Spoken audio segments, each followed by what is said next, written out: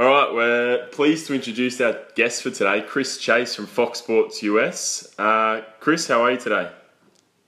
Doing well. Thanks for having me, fellas. No worries at all. We'll get straight into it, Chris. So during the week, we saw that Maria Sharapova came out and she admitted her positive test to meldonium at the Australian Open earlier this year. You wrote an article earlier in the week in regards to this. What's your take so far on it? It's such a fascinating story for just a number of reasons. The first of which being is that Sharapova came out and releases information herself. Tennis is not the best sport when it comes to reporting drug positive tests. It's not very good when it comes to fining athletes. We saw Serena Williams, mockingly, but still threaten to kill a lineswoman, and she was suspended $82,000 American dollars. So, tennis is not very good at instilling discipline in their players. So Sharapova comes out and she admits she took this drug no one in the States or in Europe or probably Australia had ever heard of. And it seems like an honest mistake. Then you had 6 more people test positive. And you had 50 people test positive. Now you're up to, the new number is 99 people, Wow. Mostly Russians, have tested positive. And my thought is that if this drug was legal December 31st, which it was, and all of a sudden became illegal January 1st, I can't throw stones at Sharapova for taking a performance-enhancing drug over the past 10 years, like she says. It's obvious these athletes were taking it because they thought it gave them a boost in athletics. They thought it may help their endurance or whatnot. If the drug was legal, then what's the difference between that and Novak Djokovic sleeping in his CVAC pod that gets him REM cycles when he gets in for 15 minutes? That's not illegal today. If it was illegal tomorrow, would that mean Novak was in the wrong for what he did today? No. So I think the WADA, the World Anti-Doping Agency, needs to maybe evaluate how it does things. If 100 people are getting caught in the first 60 days, that's not 100 people who wanted to break the rules and were knowingly cheating. The only logical assumption you can make from that is that there was a breakdown in communication. So are you suggesting perhaps maybe some sort of grace period, or do you think this first month it gets handled different to what would go on in the future? I think grace period's a great idea. They talked about last year how WADA had all these samples and said that 2.2% of athletes were on meldonium. But why didn't they tell these athletes that they were on meldonium? There's no reason that if you're going to have something be illegal, that you shouldn't alert people that they're taking an illegal drug. And it's, Sharapova says she knew the drug is, I might have it wrong, but mildontrate or something. That's right. So if I'm taking a supplement, and obviously I'm not a pro athlete, and Sharapova and these athletes should have known what was in the drug they were taking, but it seems that they didn't.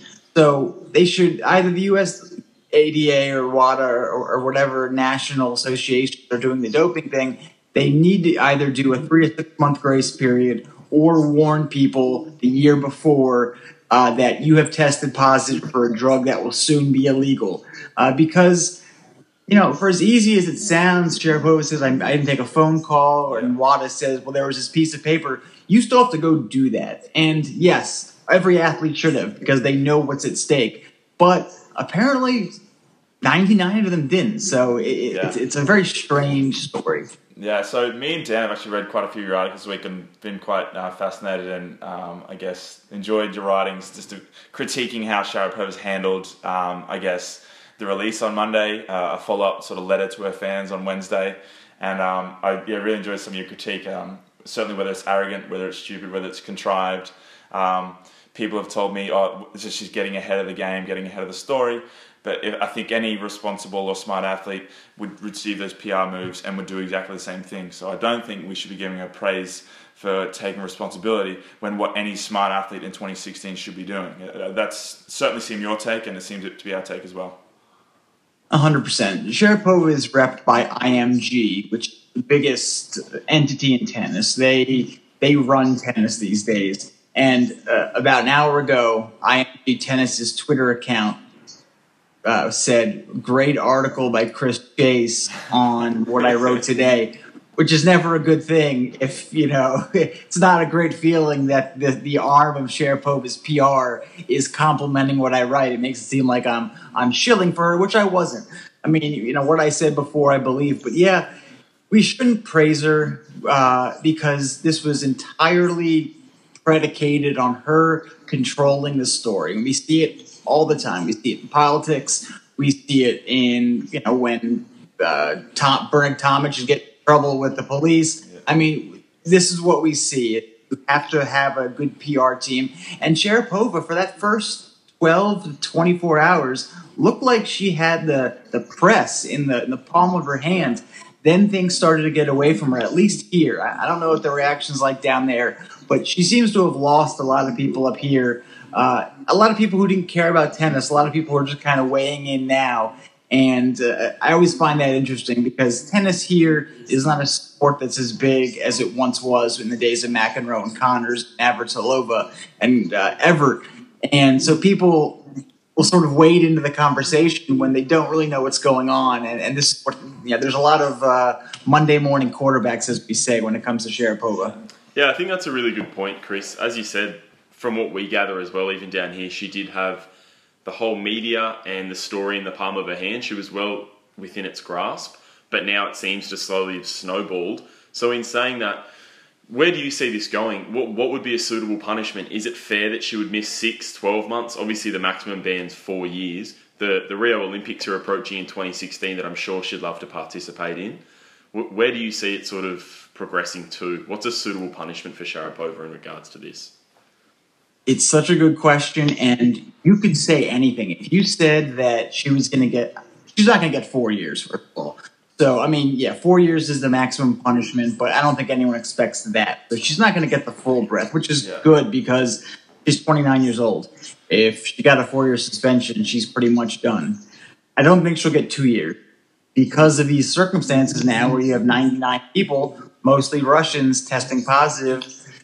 We don't know yet whether Sharapova put the name of the drug down on these declaration forms that you fill out for every drug test. If she didn't put the drug down, that suggests she had something to hide. But you can infer a lot. Her team would come back and maybe say, well, she's taken it for so long, she didn't feel the need to disclose it. Whatever. I think that the USCADA and WADA is a lot like FIFA in that they have a lot of problems and they're known as a corrupt sort of entity, and they look like that they have a preferential star treatment. I wonder whether they're going to make an example of Sharapova and give her 9 to 12 months. I think a year is probably about it. I would like to see a 3-month suspension, keep her out of the French, get her back in time for Wimbledon and the Olympics, because frankly, I don't see what she did wrong other than not read a piece of paper. And if it turns out that she's been abusing meldonium and that she's been blood doping or doing all these other things, then I'm wrong. Then she deserves big punishment. But from the evidence we have now, I think they should sort of go easy because it seems that WADA did not communicate this ban that well. Yeah, absolutely. So I'm reading here her lawyer is going to handle this case, John J. Haggerty, is trying to look to go under the therapeutic use exemption. Perhaps that'll be another defence for her. And as you said, the declaration disclaimer before she took the test certainly might work towards her favour. But I mean, for me, I'm certainly agree maybe that 6-month range would be appropriate, and obviously lose her Aussie Open earnings, which I think about $480,000, which for her seems to be a drop in the ocean as the richest female athlete in the world. So I think she well and truly handled that.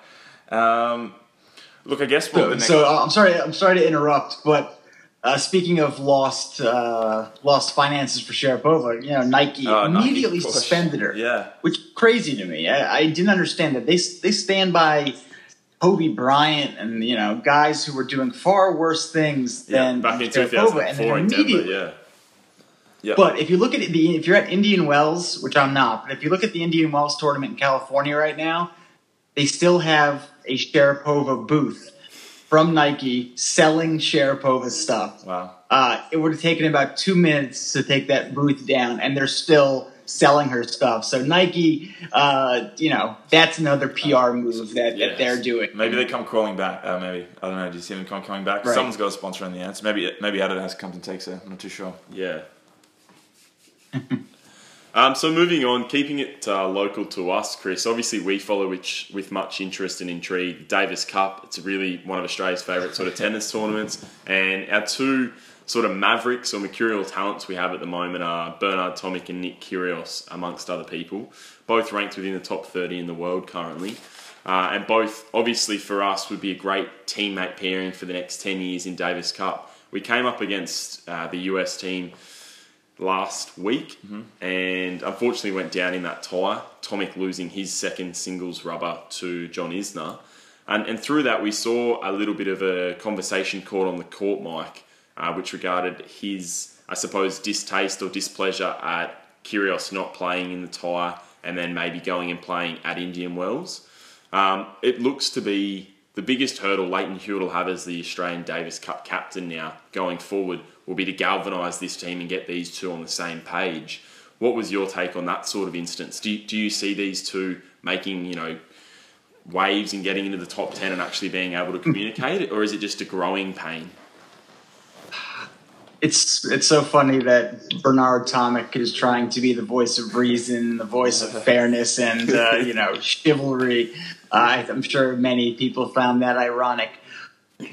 The problem is not Team Australia. It's not the immaturity of Tomic or Kyrgios or all the stuff. In my opinion, the problem is the Davis Cup. It's not as big a deal for the players as it is for press maybe wants it to be or the fans want it to be. We see Roger Federer didn't play, ties other than to get in the Olympics for a long time. Then he really dedicated himself in 2014, I believe it was, when him and Stan went out and won. Djokovic, same thing. He doesn't play all the time. Nadal played for many years, but then once he got a little older, he didn't. So I think the Davis Cup is the issue because I can't blame Kyrgios for not playing the tie. And I watched it. You sound like you all watched it. If Kyrgios played well, I think Team Australia wins that. But he has to worry about himself. I mean, this is an individual sport, and he's playing Indian Wells. He has Miami coming up, and then a month from now we start the European clay season. There's about 5 Masters 1,000 events in the next 2 months. And he needs to be ready for that. So I can't blame him for, sort of wanting to save his shoulder. And it was a shoulder, right? It was that and a bit of flu, yeah. Oh, and the flu. So, obviously Kyrgios is the lightning rod and whatever he does, if it was Sam Groth, nobody would have said much. No. Obviously Kyrgios is a better player. But I can't blame him. I mean, he has to worry about himself. And, it was a stung for Team Australia, but Tomic cannot be thinking about that during a match. He cannot be worried about that. And as Kyrgios said, I mean, someone who's lost a match in under 30 minutes really shouldn't be, throwing stones from a glass house. So I'm curious, Chris, what's public opinion of these two guys over there? Because certainly it's pretty divided in Australia. Some people love the colourfulness that it brings to tennis, which can be sometimes a little bit mundane and not too many outspoken people, but I'm sort of in the camp that I do enjoy the antics whilst it doesn't paint a great picture for Aussie athletes. But I do enjoy, I guess, the reality TV showness to it, but at the same time it gets a little frustrating because I don't know how long it's going to go for. Yeah, is it taken as disrespect over there? Because a lot of people find it disrespectful to something that's known as a gentleman's game. I mean, Tomic is still... You know how Grigor Dimitrov was the baby fed for a while, and then that petered out, and he didn't become that. Tomic is still Tomic the tank engine here. People still are bewildered by him. They still don't know what they're going to get. There's still expectations that he could be that top 10 player that everyone thought he would be one day, but it's sort of a lot like Donald Young is to Americans, where you just sort of roll your eyes when you see them perform well because you say this should be every time. You should be doing this every time. Kyrgios is on the verge here of becoming a crossover, a star, I think. And what kind of star he'll become will be interesting. The Stan Wawrinka comments last year in Cincinnati, or whether it was Canada or whatnot, that got a lot of attention here for tennis. Tennis isn't as big here as it used to be. That got a lot of attention. His upset of Nadal because he's so flashy and has the hair and has the haircut and just and Americans, just to generalize, love Aussie athletes. It's Greg Norman was the biggest golfer for years. People love Leighton Hewitt. So maybe it's the language. The fact that everyone's speaking English, I don't know what exactly it is, but people seem to love Adam Scott, for instance, is huge. Mm-hmm. So if Kyrgios can become a top 10 player, if he can become that guy that people are expecting him to be, which is a successor perhaps to the Big Four, then I think tennis will be in good shape. And I assume the off-court antics will sort of minimize with him. We saw it with Djokovic, not to the degree where he's talking about someone's girl. But when he was young, he was retiring from matches, and Andy Roddick was calling him out because, for the same thing that Tomic was calling Kyrgios out for, sort of, being a wimp or whatnot.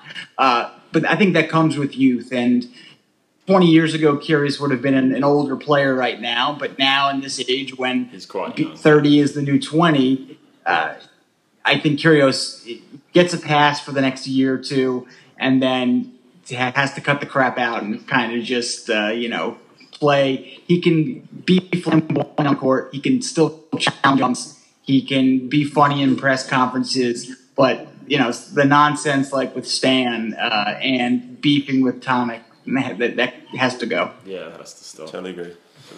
Yeah, really good points, Chris. I really appreciate that perspective as well, because as we said, from us, a lot of people, as Max said, he's a polarising figure down here. So really interesting take on where he sort of sits in, that look in the US sport, on the US sports culture. Just changing sports, just out of curiosity, we know you obviously follow NFL as well. During the week, we had one of the great all-time quarterbacks, great all-time players, announce his retirement in a widely syndicated speech across most of the world. Everyone saw him speak. Where do you think Peyton ranks amongst the all-time sort of quarterbacks? The main question I wanted to ask, without it being pointed, Chris, was do you think his recent sort of misdemeanors, indiscretions, or things that have come to light in regards to HGH and certain things that might have happened when he was 18, 19 at Tennessee, do they impact upon his reputation, his career, the way we look at it, his legacy? It's a great question. The Tennessee stuff, I think, I don't think anything new is going to come out about that. There was a very sort of witch hunt article in a New York City tabloid that basically reported the woman's testimony as fact. And that's what really blew the story up here, and I guess across the world, was that, because this is old news. I mean, we've heard about this in 2003, 2005. It's been brought up before. So the fact that it was brought up after he won the Super Bowl and as he was retiring, I think it's a little suspicious. At Sports Illustrated, which is, our biggest sports magazine here, there was a great reporting by a guy I used to work with named Robert Klemko, and he reported the story. He went and found out that the accusations against Peyton, I'm not going to call anyone a liar. I'm not going to say anyone is or isn't telling the truth, but Peyton seems to have a better case against him. So I think that won't affect him. The HGH, there's no proof.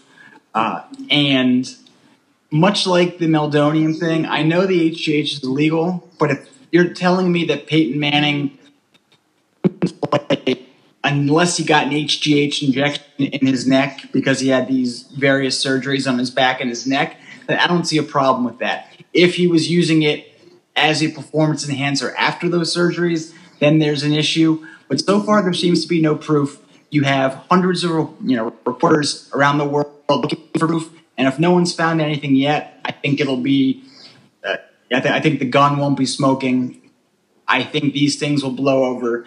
And in the end, Peyton will be remembered as one of the greatest football players ever. In my opinion, the greatest, because he lasted so long, because he was so consistent, because he seemed to make everyone around him so much better. Jim Brown is often referred to as the best football player ever, but he played 9 years for the Cleveland Browns, and the team wasn't very good while he was playing. And this is the problem with American football is one guy can't make a difference too much. Jerry Rice is a go-to. The old San Francisco 49ers receiver, he's a go-to as who's the best ever. But without Joe Montana and Steve Young throwing him footballs, he's nothing. So it's a very symbiotic sort of thing when it comes to football. An offensive lineman is only as good as the guy next to him. A running back's only as good as the offensive line in front of him. A quarterback's only as good as the defense that he's playing with because he has to get the ball in order to win games. So I think when you look at all that and sort of take a step back and remember that this is the biggest team sport in the world, and I don't mean biggest in terms of size, but in terms of what the sport is and how much the team matters. I think Peyton's number one because he made his teams that much better, I think, than any other quarterback would have. And we saw it with the Broncos. He took a team that was pretty mediocre, and in one season, he made them into a Super Bowl contender. Yeah. And I think if he had gone to Houston, if he had gone to Washington, where I live, if he had gone to the Giants, or he wouldn't have gone to the Giants because his brother's there, but he would have made a difference anywhere. And that's why I think he's the best. Yeah, certainly that retirement speech he gave earlier in the week, certainly haven't sat down and listened to a lot of retirement speeches, but if there was some to really quash or put the nail in the coffin to these other speculations and rumors, was Tennessee and the HGH. Like, he just really slam dunked, absolutely blew it out of the water, like the final quote at the end. Now, he was already adored, but any of the people out there who were sort of hating on him a little bit to do with his side stories, I feel like he's really blown them away. And now his legacy will come from that retirement speech and will just flow on. I feel like these side stories will eventually wash away, as you said so yourself. I think he just really killed it in that speech, and like, he's just going to sail off as you said, perhaps the greatest QB of all time. So. Yeah, definitely. There's no doubt in terms of, his regular season stats are phenomenal. He holds mostly all the passing records now, touchdowns, passing yards, etc., etc. Now that he's got that second Super Bowl ring to put on the finger as well, 5 MVPs, there's no doubt, So it looks like he'll go down in history as definitely one of the best, if not the best. Right. I think the only problem with the retirement speech is he's going to have nothing left for his Hall of Fame speech. Because, the retirement speech was so good that what's he going to talk about when he gets into the Hall of Fame in 5 years? That's how, you're right. That's how good the speech was. It was excellent. Maybe he'll just walk up, shake hands, and sit down. Right. Just finally, Omaha once. Just from a personal perspective, you wrote an article, and I'm glad you mentioned it during what you were saying just then. You wrote an article in the last couple of weeks regarding one of my favourite players of all time, definitely in the last 10 years, being Calvin Johnson, Megatron. And that you thought maybe going forward, just because of his limited lifespan or shelf life in the NFL, why he probably may not get selected into the Hall of Fame. He obviously holds a lot of receiving yard records under the age of 30, as you mentioned, but in terms of longevity, Detroit not being a very competitive team for the last 7 or 8 years, him not competing that great at Georgia Tech, obviously, when results are on the line. I'm just curious, like, when you look at him and you've got that breadth of work when he was in his prime, do you really still maintain that, going forward, he may not be a Hall of Fame wide receiver? So, much like the MVP debates, where people say the MVP should be the best player, I can respect that viewpoint. But for me, the MVP is what the award says, is the guy who's most valuable. And that's why I don't think a running back can ever be MVP. Because if you take Adrian Peterson off the Vikings, they were still pretty good without him last year. They weren't a good team, but they weren't going to be much better without it. You take Peyton or Brady or Drew Brees or whoever away from those teams, and I think that, that's when you find out who the most valuable player is. So to get this back to Megatron, if you ask me who were the top 5 receivers in their prime, I think it's going to be Megatron. I mean, I would say I'd put him behind Jerry Rice, maybe behind Randy Moss. Maybe number 3 on my list is just, when he went up in triple coverage and jumped up and you figured there's no way he's catching this. He just came down with the ball and was so powerful. I mean, so many nicknames now are terrible. It's not like the old days. But Megatron was so good because he was that powerful. It was like he was a machine. And I watched him closely because I was in school and he was at Georgia Tech and my college played in the same conference. But you're right about his big game, the lack of big game prowess, if you will. In the ACC championship in 2005, he played against my college, Wake Forest, and he was going to be the number 2 pick in the draft. He was the most hyped guy, and he had 3 receptions in that game. But Peyton, you can say the same thing about for the playoffs. I just think that the Hall of Fame is a hall for people who have had great careers that span a length of time. And 9 seasons to me is not long enough. I will not sit here and say, no, Calvin Johnson should never be in the Hall of Fame. I think it's a travesty if he is. Terrell Davis for the Broncos was similarly, a great player for a very small window. Johnson was for a bigger window. I just think that he needed to be playing a little longer, and I don't think he would mind. I mean, he retired at 30, and that's his prerogative.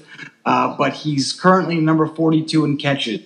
He's, like 32 in yardage or something like that. And by the time his 5 years goes by, because the NFL is so pass happy now, he's going to be lower on that list. And is he better? So Santana Moss is just someone he's next to right now on the list. Santana Moss has 1 more catch. Was Santana Moss even close to the receiver that Calvin Johnson was? No. But if he has more catches, then I find it tough to see that Calvin Johnson should be in this institution with the best careers ever. I think he was one of the best football players ever, but to me, that's not my Hall of Fame. Yeah, perfect. No, really good take. And as I said, I just have a personal interest in it because we've followed Megatron for much of the last 8 or 9 years. That's probably a wrap, Chris. Really appreciate your perspective, your take on most of the stuff we discussed. I've just got one more question, but it is just sort of a one-word sort of answer. So I know you're obviously based in DC, Washington. You would have followed the Redskins for much of the last few years. Good question. RG3, if he could go to one landing spot in the NFL right now, what's the best fit for both him and for the team? 49ers. Interesting. Yeah. All right. Well, we might save the reasoning behind that until next time. As I said, really appreciate having you on today, Chris. Awesome. If you want to read Chris's stuff, jump on Fox Sports US, search Chris Chase. You'll also find him on Fox Sports Australia, on Twitter as well, at Chris Chase. But yeah, thanks so much for coming on the show today, Chris. We could talk about Chris. We could pick your brain about other American sports. But yeah, unfortunately, we'll have to catch you another time. Any time. You guys were great, by the way. Seriously, I'm not just blowing smoke. This was really good. So if you want to talk again, you know how to reach me. We appreciate the time, Chris. Thanks for that. Perfect. Thanks so much, Chris. Later, guys. Cheers, mate.